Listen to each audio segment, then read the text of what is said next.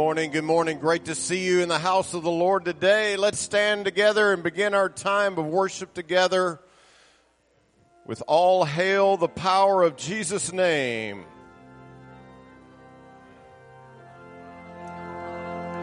All hail the power of Jesus' name.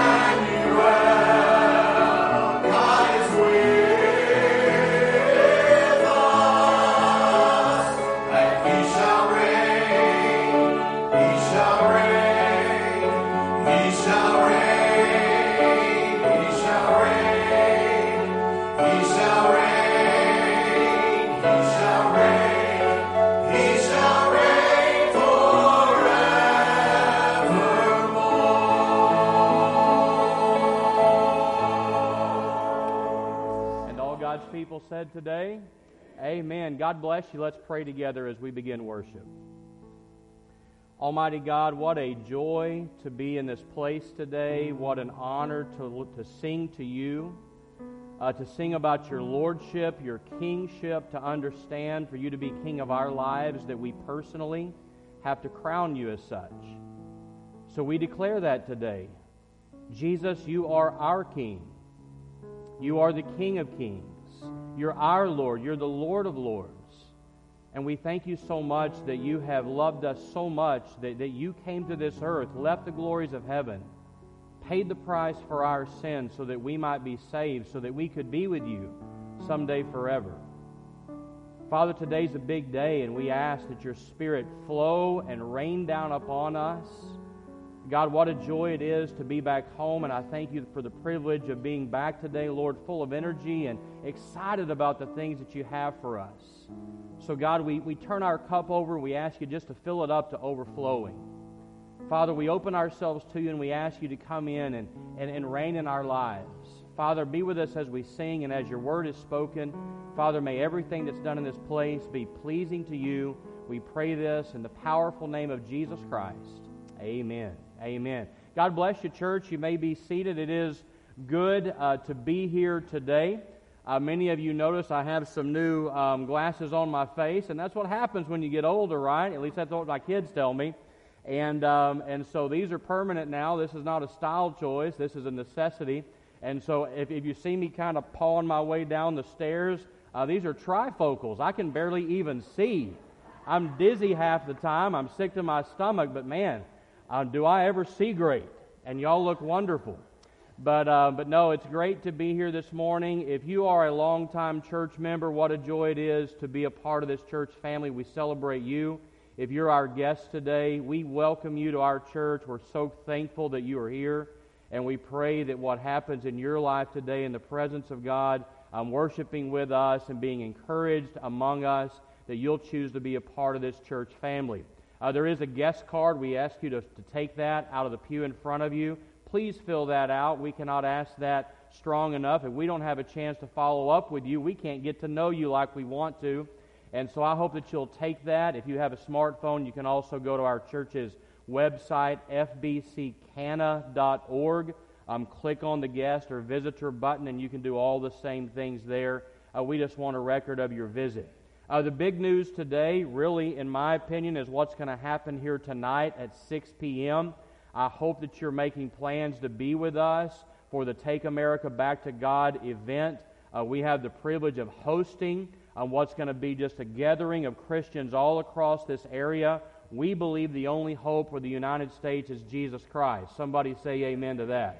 And there's going to be a lot of joy in this place. Many have asked me, Pastor, is this a political rally? No, it's a revival. It's a revival because we understand that our country needs what we have. We have found hope in Jesus, and we want to declare that to our world and our culture. And I have the privilege of being the preacher tonight. I'm in my own pulpit. That's exciting to be able to do that. We understand it's going to be a capacity crowd. So don't wait to get here. If you want to sit in your favorite pew, you're going to have to get here early to get it, all right? But let me say this. If you walk into this room and somebody else is sitting in your spot, be nice, okay? Be nice, and just be loving, and let's welcome. We have greeters all prepared. There's a huge fellowship prepared afterwards. We've got parking attendants. We've got permission from Verabank.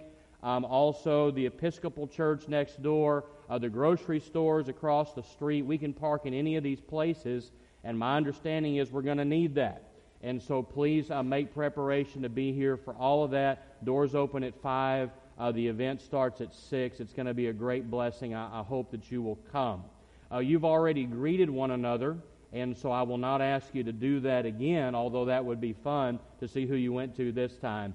But no, thank you for being in church today. God bless you. Let's worship the Lord with our whole hearts. And if you are able to walk from one of those further parking lots, we request that you do that and save room for other folks that come later if you're an early comer this evening. And going along with the theme of today and this evening, the choir has a great song. It's entitled, If God is For Us, Who Can Be Against Us?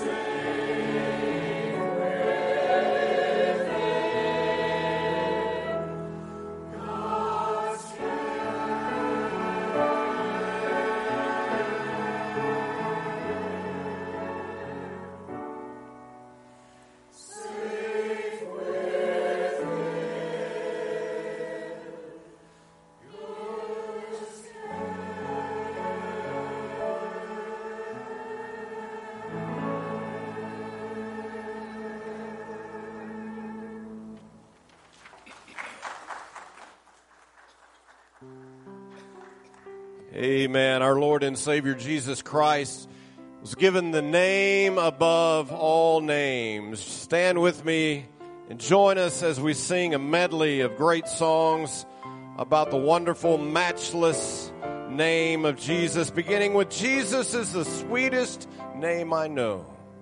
Jesus is the sweetest name I know, and He's just the same as His lovely name, and that's the reason why I love Him so. Oh, Jesus is the sweetest name I know. Amen. Sing it again. Jesus is the sweetest. Try to sing it with a smile on your face. And He's just all the same as His lovely name.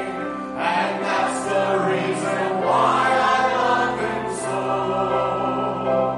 Oh, Jesus is the sweetest name I know.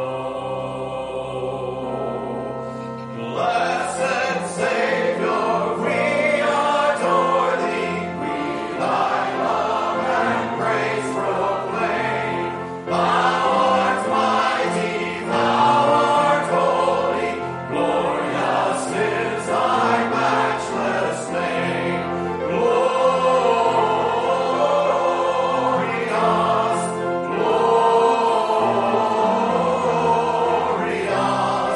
glorious is Thy name, O Lord.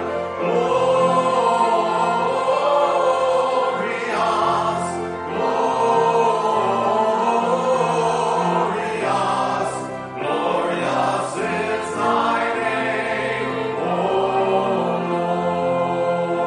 Lord.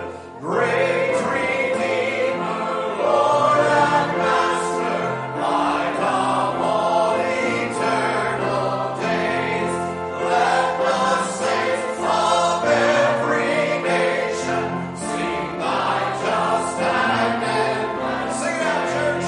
Glorious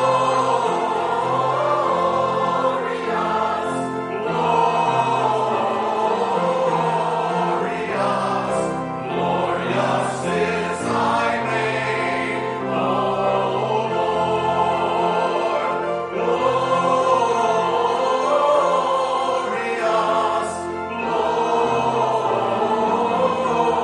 Glorious, glorious is Thy name, O Lord. His name is wonderful. His name is wonderful. His name is wonderful. Jesus, my Lord, He is the mighty King, Master of everything. His name is wonderful. Jesus, my Lord, He's the great shepherd, the rock of all ages. Almighty God is He. Bow down before Him, love and adore Him. His name is wonderful. Jesus, my Lord. At the name of Jesus, at the name of Jesus, every knee shall bow in heaven and in earth. At the name of Jesus, at the name of Jesus, every knee shall shall bow in heaven and in earth, that every knee shall bow and every tongue confess that Jesus Christ is Lord, that every knee shall bow and every tongue confess that Jesus Christ is Lord.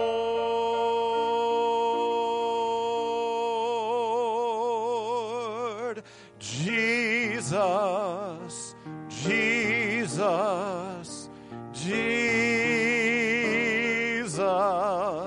There's just something about that name. Master, Master, Savior, Jesus, like the fragrance after the rain. Jesus, Jesus, oh Jesus, let all heaven and earth proclaim. Kings and kingdoms shall all pass away, but there's something about that name. Sing that last phrase. Kings and kingdoms shall all pass. Kings and kingdoms, amen, shall all pass away, but there's something about that name. Somebody say amen. Amen. Let's pray. Father, there is something about the wonderful, matchless name of Jesus. Father, when we call on your name, we know that you hear us. Father, there is power, strength in the name of Jesus. It's the sweetest name that we know. Father, we pray that you would fill this place. We feel your presence already, Father. We lift up our pastor as he comes today to preach your word. Father, that you would open our ears and our hearts and minds to hear what you would have us to say this morning. Father, pray that we would take your name with us out of this place today, into the world, into our workplace, into our homes, every place that we go, that people would see you and us. Father, we thank you for being in this place today. We pray that it's been pleasing to you, our worship today. Father, bless our time together. It's in your Son's name we pray. Amen. Amen. Amen. Be seated. God bless you again, and thank you so much for being here today. Those that came in after our welcome earlier, we welcome you to First Baptist. We welcome you to worship today. One thing that I did not mention earlier is a big event that happened in the life of our student minister yesterday. We all know that Tim has been counting down the days for he and Brittany to get married, and that did take place last night. There were several of us that got to be there, and so we celebrate with them as they begin their honeymoon and look forward to celebrating and I'm just recognizing them next Sunday. It's going to be a lot of fun to share that with them. Well, I want to begin today with a sentence that I really want us to think about, and here it is, that there is probably nothing sadder and more disappointing than someone who refuses to get out of the boat. There is nothing sadder or more disappointing than someone who refuses to get out of the boat. Now, you may already put it all together that my thinking when I come to a sentence and a conclusion like that is connected to a sermon that I preached 2 weeks ago. We were on the precipice of Vacation Bible School, and what a great VBS it was. I didn't get to be here to love on you, Kathy, last week, and we are so proud of you, and I'm proud of you as a church for all that you did. But we were on the precipice of guiding our kids through a study on Peter's life. The Apostle Peter, the fisherman named Simon, who became that incredible leader of the early church. And 2 Sundays ago, I took out of that series that we were about to offer to our kids this incredible moment when the disciples were in a boat in the middle of the night on the Sea of Galilee, and there comes Jesus to them walking on the water. And the incredible part of the story is that He commands every single one of them to leave the boat, but only one does. That was Peter, but the rest, they just sat there. And therefore, I think it's easy to ascertain from that there's nothing sadder or more disappointing than somebody who refuses to get out of the boat. Now, as I said, I want us to go back today to that story that we studied 2 weeks ago. It's found in Matthew chapter 14 if you want to go ahead and grab your Bible. But you can tell that I have not stopped thinking about Jesus Christ walking on the water. I found myself reading the story over and over again. I preached on it once, and here I am again. However, this time, I'm not just going to preach a message. I'm actually going to begin a short little sermon series because I think there are some things in this particular story that God wants to teach us. And the sermon series is going to be titled, Get Out of the Boat. Now, the sermon today is a little more creative, and here's the sermon title today. I'm simply calling this sermon Boat Potatoes.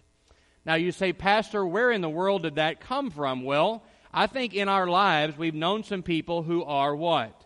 Couch potatoes. And we know what that term means. It refers to people who just are lazy, sitting around, sitting on the couch, eating their potato chips. They refuse to get up and do anything. And I think the disciples are in that exact same vein. They are boat potatoes. So I want to read about them again this morning in Matthew chapter 14, beginning in verse 22. Let's stand together as we honor the reading of God's Word this morning. A powerful story in the life of Christ, the life of Peter, Jesus walking on the water, and here's how it reads. It says, immediately Jesus made the disciples get into the boat and go on ahead of him to the other side while he dismissed the crowd.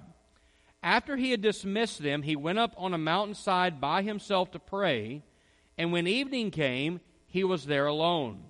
But the boat was already a considerable distance from the land, buffeted by the waves, because the wind was against it. During the 4th watch of the night, Jesus went out to them walking on the lake.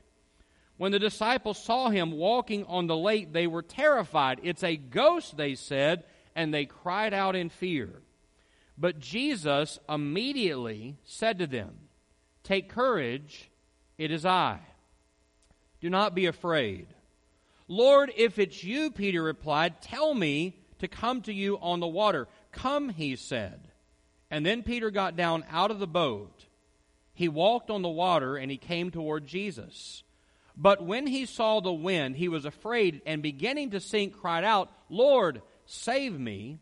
And immediately Jesus reached out his hand and caught him. You of little faith, he said, why did you doubt? And when they climbed into the boat, the wind died down, and then those who were in the boat worshipped him, saying, truly, you are the Son of God. Today it's my prayer as we fire into this little sermon series that we would grasp again and again and again what true faith in Jesus looks like, how we have to take a chance in order to follow Jesus. We have to get out of the boat. God bless you. Let's go ahead and be seated. Now, I want to dive right into the message today, and I want to place the bullseye squarely on the disciples who stayed in the boat. And I want to see these guys for who they were. And so you ask today, Pastor, who were they? Well, these are the people who weren't willing to take a risk. These were the kind of people who were willing to watch the adventure of faith from the sidelines. They were just the people who came to church, casually from time to time, but they never really decided to radically follow Jesus. They were willing to be passed by, even by the God who called them. Yes, they understood the cost of getting out of the boat. That was easy for them to understand. The cost was failure and embarrassment and inadequacy and criticism and maybe even danger in drowning. But the thing I don't think they understood was the cost of staying in the boat. So what was the cost of staying in the boat on that night?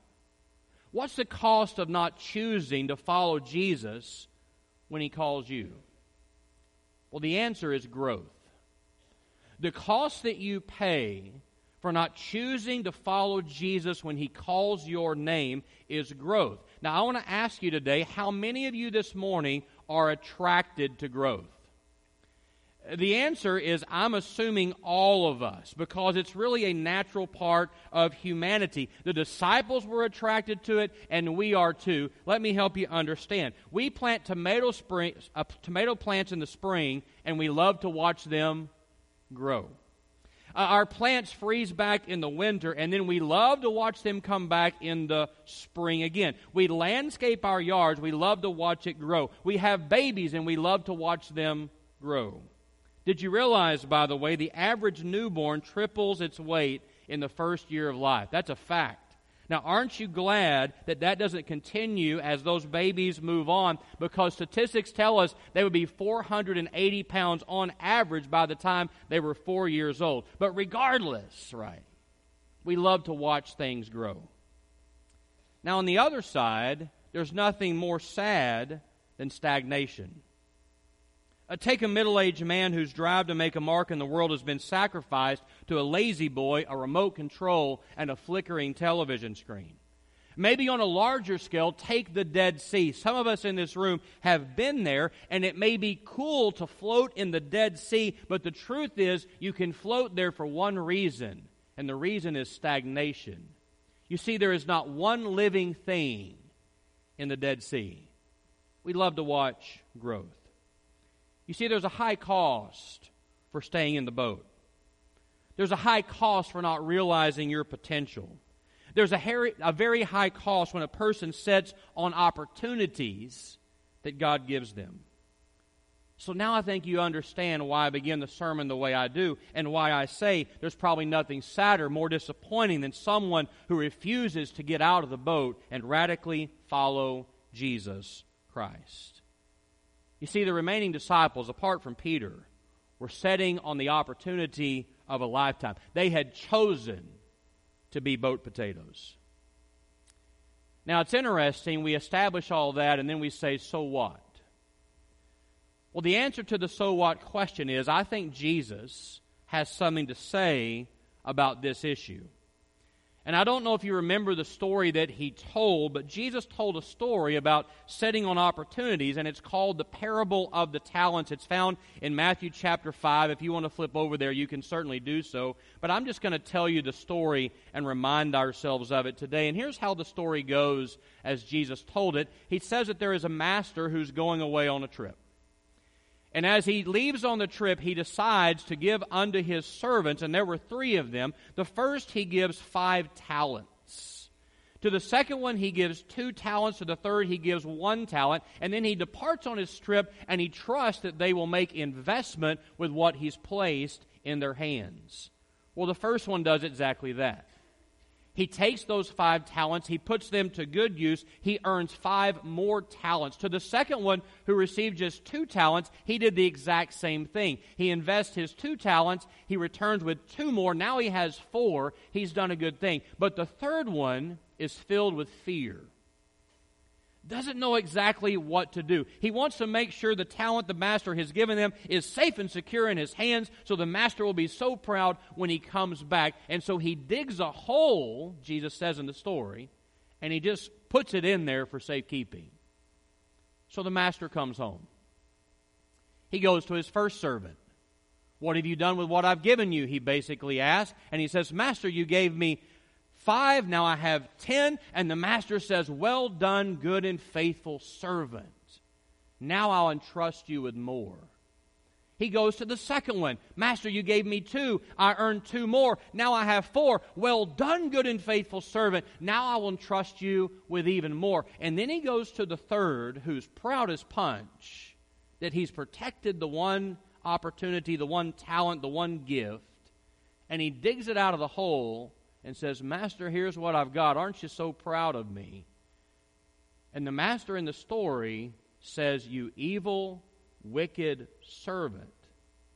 And it closes with him saying, you'll be cast out where there's the darkness and the gnashing of teeth. So I think Jesus, don't you agree, has something to say about the issue that we see in the story today. And here are the questions, I think, that the parable brings to us. Why do people like us sit on our opportunities? Why do people hear God calling and they choose to never trust Him in faith and follow Him? Why do people, let's be honest, choose to be boat potatoes even today? You see, if we begin to dig into the parable, we learn that there are 3 things in this story that have everything to do with the episode on the Sea of Galilee and everything to do with our lives even still now. And here's the first thing we have to see out of the parable, that Jesus is the master. He's the one who's giving the gifts. And I think we have to grasp that. In the story, let's translate it over, Jesus is the master. He's the one who went on the trip. He's the one who gave out the talents. He does it in the story, but He also does it in our lives. So let's talk about the term talent. Pastor, what does that mean? In the story, interestingly enough, if you read the original language, a talent refers to a sum of money worth in the neighborhood of 15 years' wages. How much would you make in your prime, right, if you worked for a straight 15 years? Well, let's just say this. It's a big chunk of change. Right? It's a big chunk of change. That's what the master invests in the servants. The CEO, the master, is showing unprecedented trust and generosity, and for the servant, it's the chance of a lifetime. So what are the servants going to do? Because the chance of a lifetime isn't something that you just take lightly. But now you see the story reflects back on us. The story is ours. What talent has God given you? What has God placed in your hands? What word could be substituted in the place of the word talent in your life? Would it be your mind? Did Jesus and God, the Master, give you a good mind? Would it be your abilities, your spiritual gifts, your body, your money, your opportunities? And really the question is, what are you going to do with what God has given? And now to go even deeper, has God given you the chance of a lifetime and you're just sitting on it? Has He called you to get out of the boat and you're just sitting there? Let me speak the truth that God has laid on my heart. Church family, we have to come to prize and appreciate the gifts that God has given to us. We have to hear His voice and we have to respond at once when He calls our name. We just can't bury it. We just can't sit on it and expect to be pleasing to Jesus. So we see in the story that Jesus is the master. He's the one who gave it all to you and me. So the second thing, Jesus is the Lord of the settled account. Now, this is the interesting part of the parable because the third servant seems to forget that the master is coming back. And that's really part of the problem. He forgets that the master is going to come back and settle the accounts. He forgets, let's put it in this vernacular, that he's accountable. And I'm afraid many of us do the same thing. After all, the master's gone, and he's been gone a long time. And we think we can just ride it out. We think that we can just lounge and take it easy in the boat. No one will ever know, right? We think we can bury God's opportunities in the alley and we'll never be called on the carpet someday. So we just make up excuses. Well, I would follow Jesus, but my boss holds me back, right? I would pursue His will, but I need to have money and security. I would devote myself to spiritual growth, but I just can't find the time. Yeah, I would be there to lead the way at the church, but I just won't want to give up my habit. So we start playing what Susan Jeffers calls the win-then game. Have you ever heard of the win-then game? When I make more money, I'll give more to the church. When my spouse is more supportive, then I'll grow. When this storm passes, I certainly will be back at that church doing my part. And you know what God says to that? Hogwash. You can wait your whole life for a win that never comes. So let me be honest with us today. You've been given a gift. Every one of us in this room, we're the servants. I don't know how many talents, how many gifts that God's placed in your hands, but you've been given a gift. And it may not look like much, but it's yours. And the Master, friend, He is coming back. And He's going to settle up with all the pastors. He's going to settle up with all the CEOs. He's going to settle up with all the presidents and the ranchers and the mothers and the fathers and the bankers and the teachers. And put your name in there. He's going to settle up with you and me. And He's going to ask the question, what did you do with what I gave you? You see, potential water walkers become boat potatoes because they rationalize why they've buried their gift. But we have to remember that Jesus is the Lord of the settled account. The third thing, the exciting part of the story. Jesus is also the Lord of the reward. Jesus is also the Lord of the reward. Because in the story, the master celebrates the servants who stewarded and invested the talents. And when you get into the particular verbiage of the story, here's what the master says. Well done, good and faithful servant. You have been faithful with a few things. Now I will put you in charge of many things. His reward is not some fluffy cloud or a limousine ride in the sky. That's not it at all. His reward is being more involved, more in step, more deeply ingrained to the mission of the master than ever before. And here's my question. Do you realize that nothing's greater than that? To be more in step with God, to be more involved. There's nothing more satisfying than being overwhelmingly involved in the mission of the kingdom of God. And if you question that today, and I'm sure there's some who might, just ask anyone who's ever gone on a mission trip and ask them how great it was to be a part of the work of God. Ask anybody who was deeply engaged in Vacation Bible School, they'll tell you, hey, I was tired, but it was a good kind of tired. It was the best I ever felt. Ask anybody who's ever had a chance to lead somebody to faith in Jesus Christ. I'll never forget a teenager that I had in my youth group years ago in Mart, Texas. And I always think it's odd that I served at First Baptist Mart and then the Lord takes me away to South Texas and then back to Corsicana, just right down the road, right? But I was a student minister in Mart, Texas at First Baptist Church. And I'll never forget a student I had there. Her name was Casey LaRue. We saw Casey give her life to Christ. She was a brand new Christian. And so we went on a mission trip to Gallup, New Mexico. All right, this is years ago.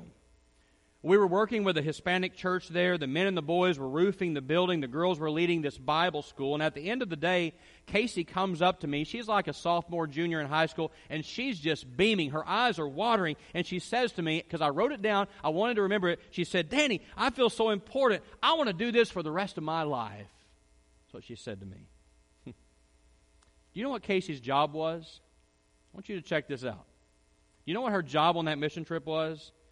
She was assigned to walk kids through the streets from their house to the church. And after that, she was assigned, it's all she did, to hold children while other people taught the lesson. Now, that wasn't a big job, was it? But to her, it was being faithful in a few things. So you see, don't ever assume that what you have to offer doesn't count for much. Because Jesus can take 5 loaves and 2 fish and He can feed how many? Thousands. He can take 2 mites given by an impoverished widow and make it the lead gift of an entire building campaign. He can take a stuttering fugitive like Moses and defy a powerful dictator and his entire army. He can go from a bloodstained cross to an empty tomb. He can take 12 bumbling followers and he can create a community that has spread so big it's now invested and entrenched around the world all these thousands of years later. Friend, you have no idea what your potential is because Jesus Christ is the Lord of the reward. So I think Jesus told this story, the parable of the talents, to wake up potential boat potatoes. He told it so that we would be spurred to stop burying it and setting on it and start stepping out of the boat because He's calling our name. So this morning, let's just finish this way. Hard questions. Are you a boat potato? Or are you a water walker? Are you taking advantage of the talents and the opportunities that God Almighty has given to you? Are you just okay with being passed by the God who calls to you from the water? Do you want growth in Jesus?